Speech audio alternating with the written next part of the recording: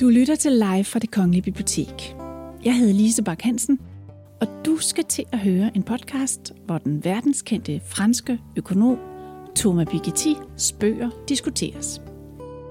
Det er Mogens Lykketoft, der jo ud over alle de andre fornemme poster, han har bestridt, var formand for FN's generalforsamling, da de 17 verdensmål blev vedtaget i FN, der er på scenen, sammen med økonom og leder af CBS forskningsplatform om ulighed, Birthe Larsen, og så var det politisk rådgiver og debattør Christoffer Asroni og journalisten Lene Johansen.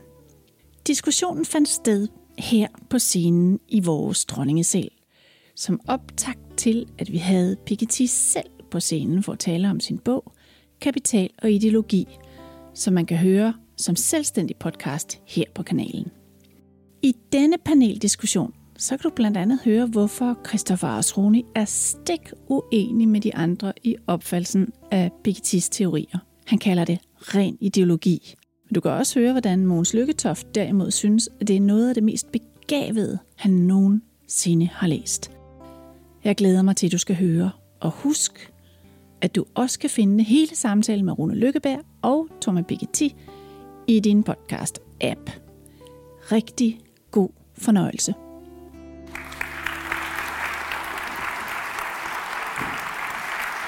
Det er en rigtig stor fornøjelse for mig at få lov til at skulle tale med jer 3 skarpe hjerner, som kan være med til sådan at oplyse og forklare lidt om Pikettys pointer, inden at vi skal møde ham på skærmen sammen med Rune Lykkeberg. Så det er jeg rigtig glad for, og hvis jeg sådan lige skal bede jer om en hurtig indflydning, så vil jeg gerne starte med dig, Birthe Larsen. Du er ikke alene Ph.D. i økonomi og lektor, du er også leder af forskningsplatformen om ulighed på CBS. Og det seneste værk her, du skal nok få lov til at gå lidt mere i dybden senere, men sådan helt overordnet, sådan en overordnet samlet vurdering, hvad tænker du så? Jeg tænker, at jeg er begejstret for Pikettys bog. Det er spændende læsning, og det, der er fascinerende, det er, at han bruger 1200 sider på først at forklare, at der ikke er nogen entydig sammenhæng mellem ulighed og så vækst. Det vil sige, at det er ikke nødvendigvis sådan, at vi behøver mere ulighed for at få mere vækst. Og dernæst at komme med nogle forslag til, hvad man kan gøre for at skabe mere lighed i et samfund. Fordi givet, at der ikke er nogen entydig sammenhæng, så er det ikke sådan, at vi nødvendigvis behøver høj ulighed for at få mere vækst. Og det synes jeg, og det er der, hvor han virkelig ændrer den måde, man har tænkt traditionelt. Altså, der er faktisk masser af forskning i løbet af de sidste 10-20 år, som viser, at ulighed også kan skabe uro i en økonomi. Det kan skabe mere kriminalitet. Det kan føre til vold. Det kan føre til utryghed, og derfor er det ikke nødvendigvis sådan, at mere ulighed er godt. Christoffer Asroni, du har jo også med stor begejstring kastet dig over begge værker. Hvis du sådan skal sige om den sidste Kapital og ideologi, hvad din sådan overordnede tanke omkring den er, hvad siger du så? I hans første bog var han videnskabsmand, og i hans anden bog er han fuldblods ideolog, venstreorienteret ideolog. Så den første bog var mere interessant, for der havde nogle videnskabelige pointer, som man kunne afprøve. Mens den anden bog er en underholdende samling anekdoter, og så er det nogle meget hidsige venstreorienterede forslag om en formueskat på 90%, om en EU-føderation, som får skatteopkrævningsret og omfordeler fra de nordlige lande til de sydlige lande, og om en begrænsning af ejernes mulighed for at udøve deres ejerskab af virksomheder. Noget, som vil skade danske virksomheder rigtig meget. Og du lyder ikke nu, som om du er specielt begejstret for den her fortsættelse, og jeg tænker sådan lidt, har det noget at gøre med, at han netop er venstreorienteret, og du er en liberal tænker? Jeg har 2 grunde til at være mindre begejstret. Den ene er selvfølgelig mine holdninger. Men jeg er først og fremmest skeptisk, fordi jeg ikke kan se, hvordan det bringer noget godt med sig, at for eksempel eller genindføre den formueskat, som Mogens Lykketoft afskaffede, og sætte den op til 90%. Enhedslisten nøjes med 1%. Og jeg kan heller ikke se, hvad godt det vil gøre for danske virksomheder som Novo og Lego og så videre, at deres ejerskab, deres ejere bliver svækket i deres ejerskab over virksomhederne. Og det er jo så nogle af de spørgsmål, som du eventuelt kan sende med videre, når Rune Lykkeberg skal tale med Piketty. Men Mogens Lykketoft, jeg ved, at du faktisk er på den anden side begejstret, fordi du strøg igennem de 1035 sider, har du skrevet i et stræk oven i købet. Og du mener så også, at det her det er et must-read for alle socialdemokrater. Så hvad er det især? Altså det er overblikket, sådan som jeg forstår dig, du er meget imponeret af hos økonomen, eller hvordan? Det der med et stræk, det var, at jeg lavede ikke andet i nogle dage, end at læse den der bog. Fordi jeg synes jo modsat Christoffer Wasroni, at det er et meget tungt dokumenteret værk om den historiske udvikling af ulighederne, årsagen til ulighederne i den her verden. Og det er jo rigtig nok, at jeg ideologisk er enig med manden i den forstand. Han siger jo, han er jo ikke marxist, han siger jo, at ja, den socialdemokratiske model i bred forstand, som også blev gennemført af kristelige i Tyskland og kommunister i Frankrig, det er den, der er mest sympatisk og mest vellykket i forhold til at bekæmpe ulighed. Men den er jo langt fra fuldendt, og den er jo langt fra færdig med at blive tænkt over, hvordan man kan forbedre. Det er det, men altså, hans løsninger kan være lidt fantasifulde. Altså, det er jo rigtigt, man kan jo ikke lave en formueskat i et land, når pengene flyder rundt i hele verden.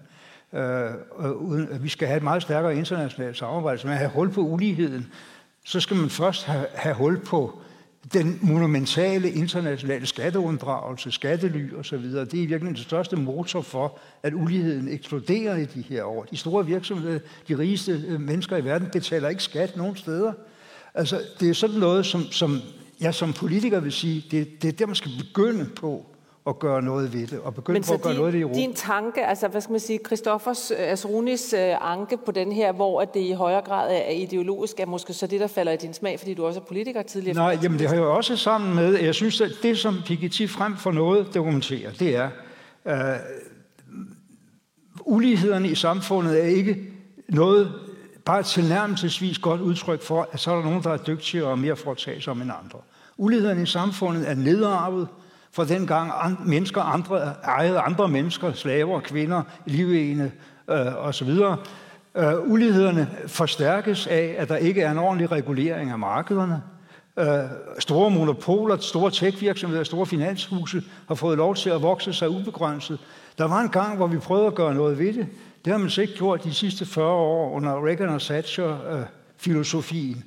Det, som han siger, og det, som vi faktisk også sagde i FN's verdensmål, som vi vedtog, da jeg var formand i FN, jeg opfandt dem ikke, men det vi vedtaget der, det er jo i virkeligheden et frontalt angreb med den leveliberale filosofi, at vækst kan foregå ubegrænset lige meget, hvordan vi fordeler det, for der siver altid noget ned til de fattige. Det er blevet definitivt dementeret af de sidste 40 års udvikling. I Amerika har den rigeste 1% hamstret hele fremgangen i nationens velstand de sidste 40-20 år.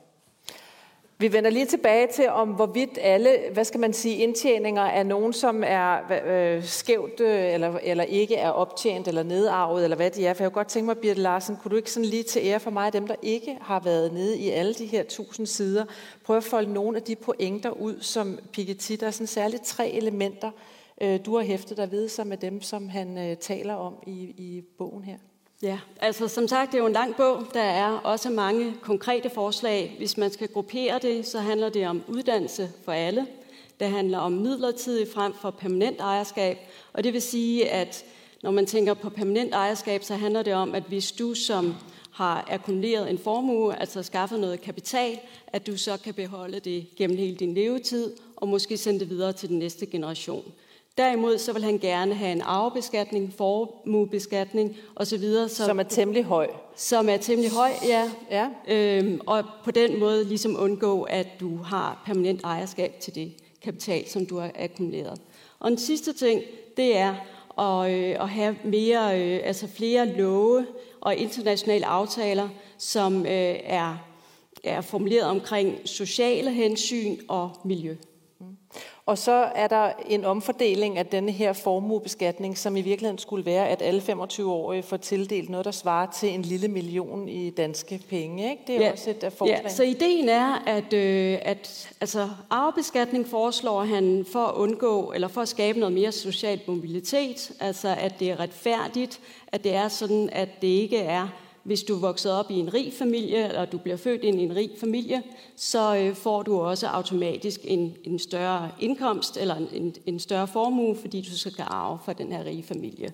Nogle af de her penge, plus andre skatter, som man gerne vil introducere, dem vil han så gerne benytte til at give alle 25-årige, når de bliver 25, det vil sige i Danmark, i en dansk kontekst, så vil det være 80.000 25-årige, eller der bliver 25 hvert år, give dem et ret stort beløb. Det er 120.000 euro, så det er altså op til næsten 1 million til hver dansker, som bliver 25.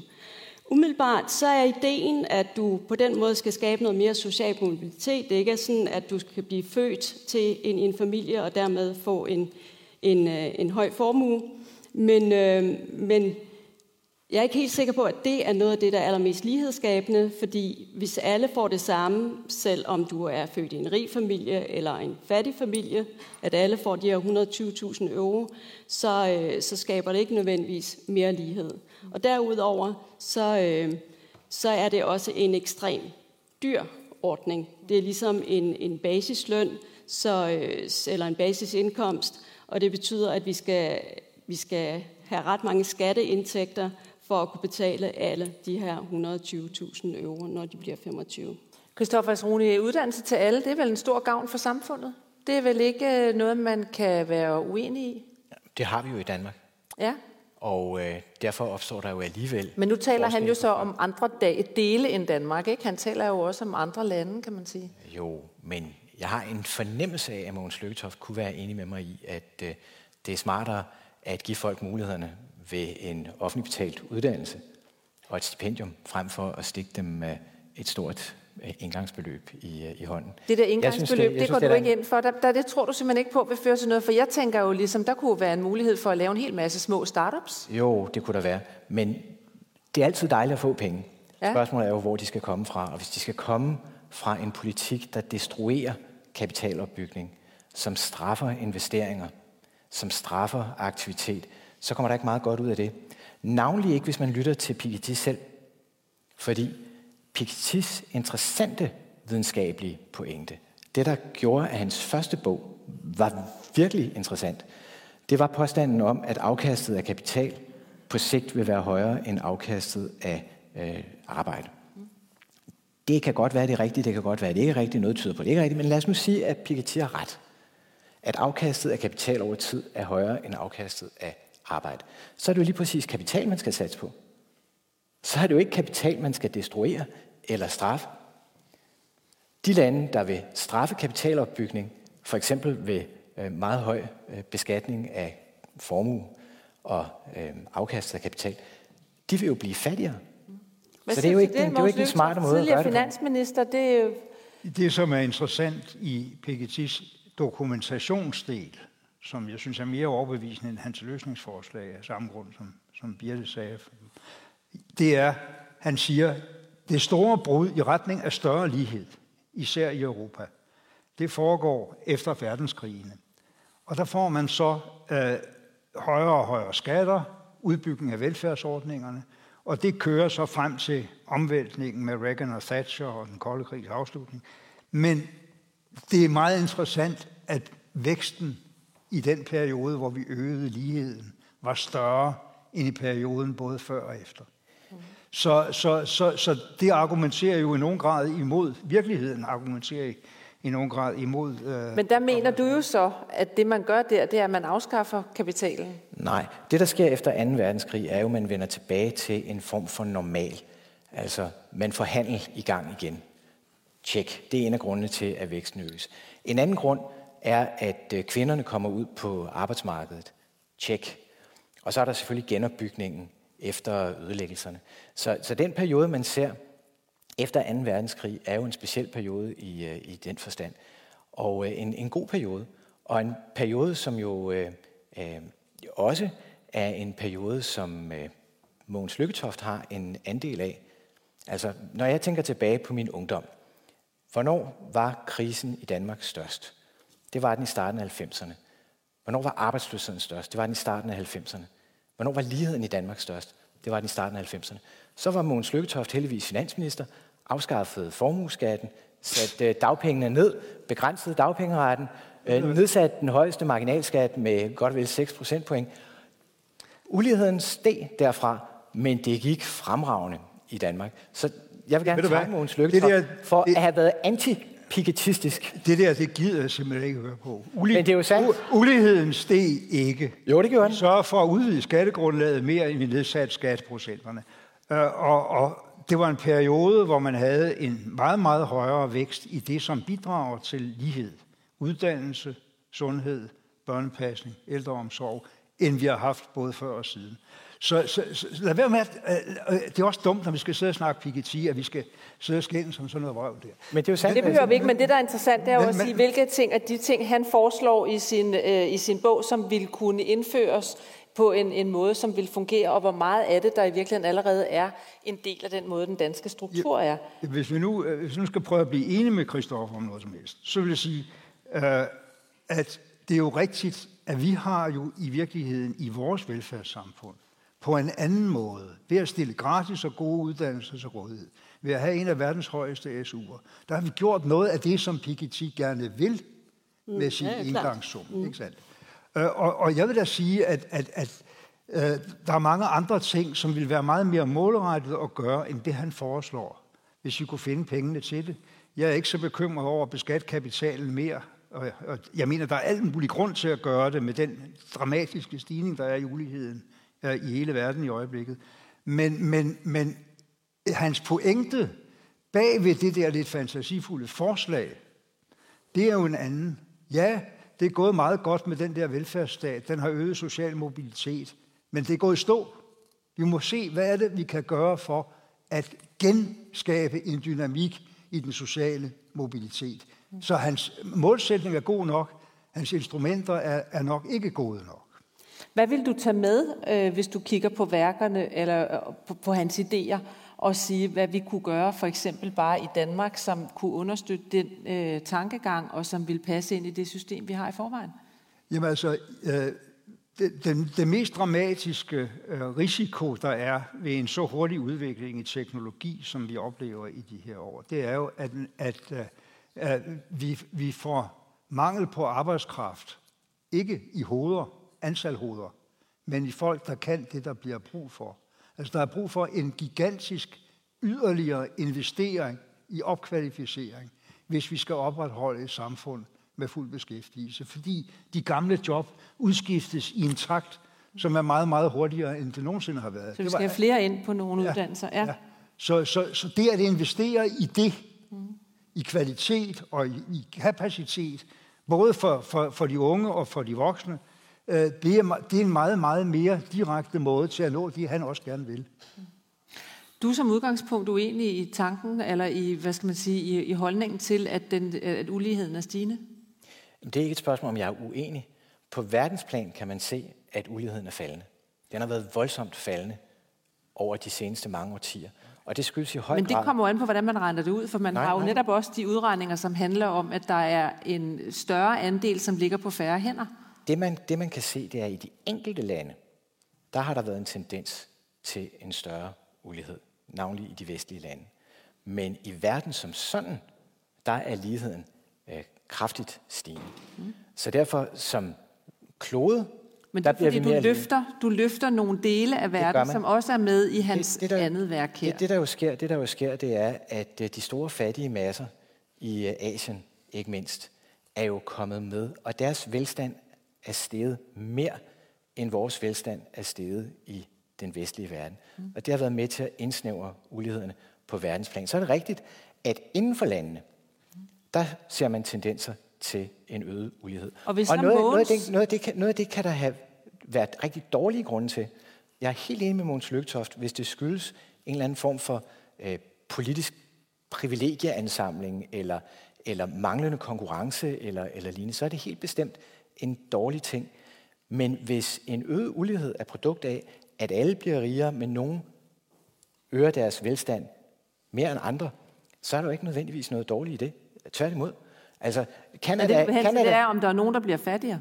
Ja, Canada er et mere ulige land end Pakistan.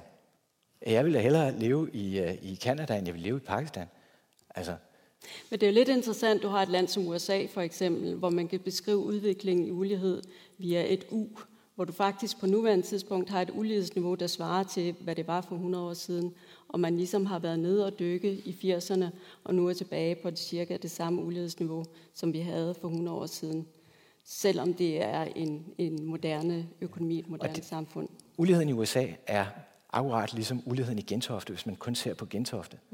Altså, så på den måde kan man sige, okay, Gentofte, det er ikke det værste sted i verden, man kan bo, men der er godt nok ulige i Gentofte. Det er den dårligste sammenligning, jeg har hørt i livet.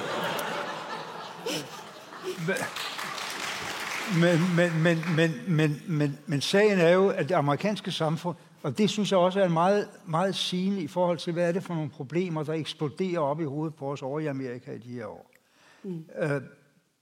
Han beskriver jo, at da veteranerne kommer hjem efter 2. verdenskrig, så siger de politikere, der sidder i USA dengang, vi må gøre noget for dem. Vi må sørge for, at de og den unge generation i det hele taget bliver bedre uddannet. Og de begynder at udvikle velfærdssamfund, hvor de faktisk på et tidspunkt beskatter de rigeste med 90% af den sidst tjente krone. Og frem til midten af 60'erne er Amerika faktisk et land, der har flere veluddannede mennesker end Europa. Og så vender det. Så begynder de at sige, at det der med at betale skat er et vanvittigt problem for dynamikken i økonomien. Staten er en del af problemet og ikke en del af løsningen. Så begynder de at lade folk betale mere og mere selv af nogle uddannelser, der bliver ringere og ringere, og et sundhedssystem, der bliver mere og mere fragmenteret. Og på den måde får vi jo sådan set i skala 1 til 1, ikke i Gentofte, men i USA, illustrationen af, hvorfor uligheden er så mega et stort et problem. I folks kundskaber, jeg havde nær sagt også i deres evne til at forstå, hvad der foregår i den her verden. Men den, den forandring, som Piketty peger på, vil jo være en beskatning, som er så høj, at du risikerer at få en kapitalflugt. Ja. Altså, jeg siger heller ikke, at man skal genindføre en marginalskat på 90%. Altså, en marginalskat på 100 er jo indlysende sindssygt, ikke? Men altså, man har lavet... Sagen er, det er gået fra, at nogen betaler 90%, til at de fleste af dem, der tjener mest, betaler 0. Fordi de selv kan bestemme, hvor de lægger deres overskud.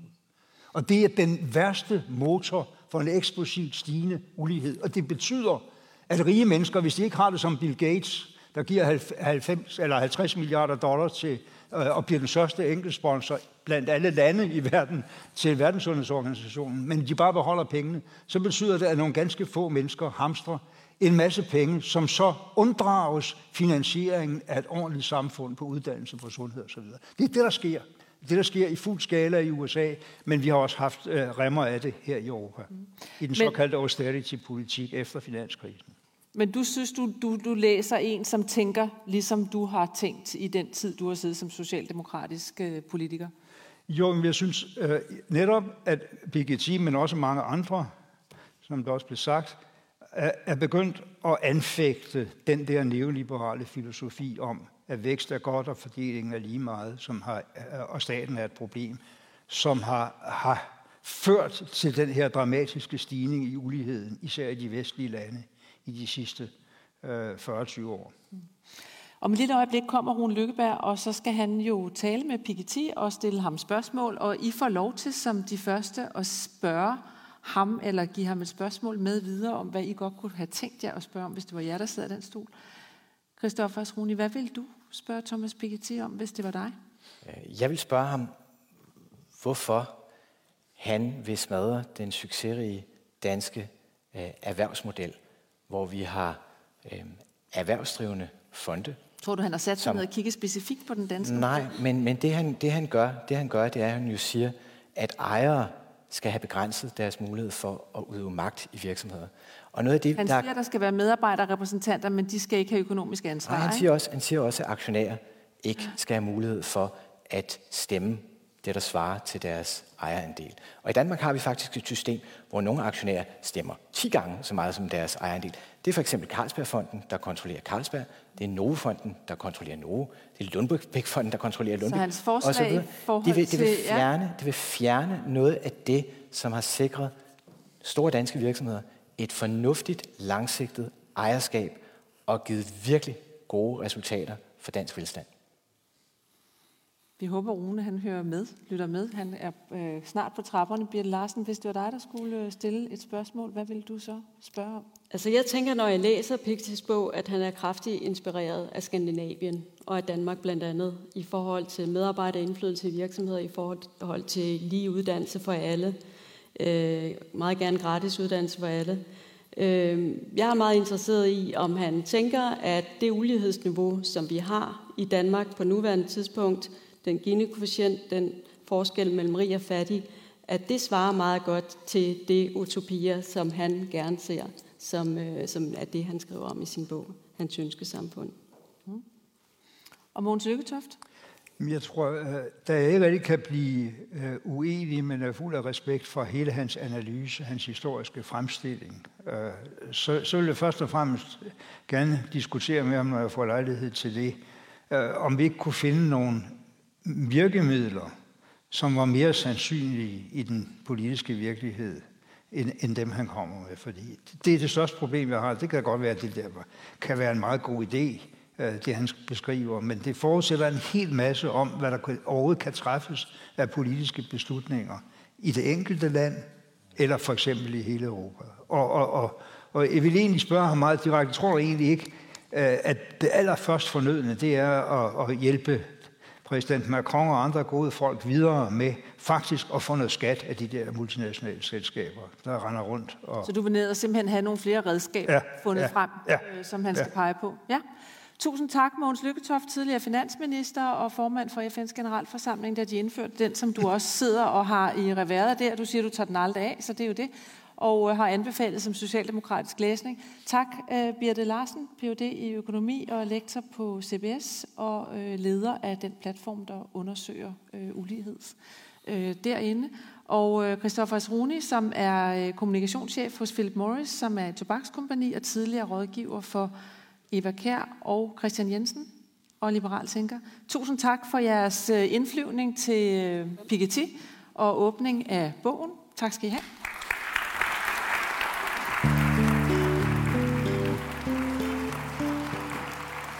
Du har lyttet til en podcast fra Det Kongelige Bibliotek. Husk, at du kan abonnere på podcasten i din foretrukne podcast-app.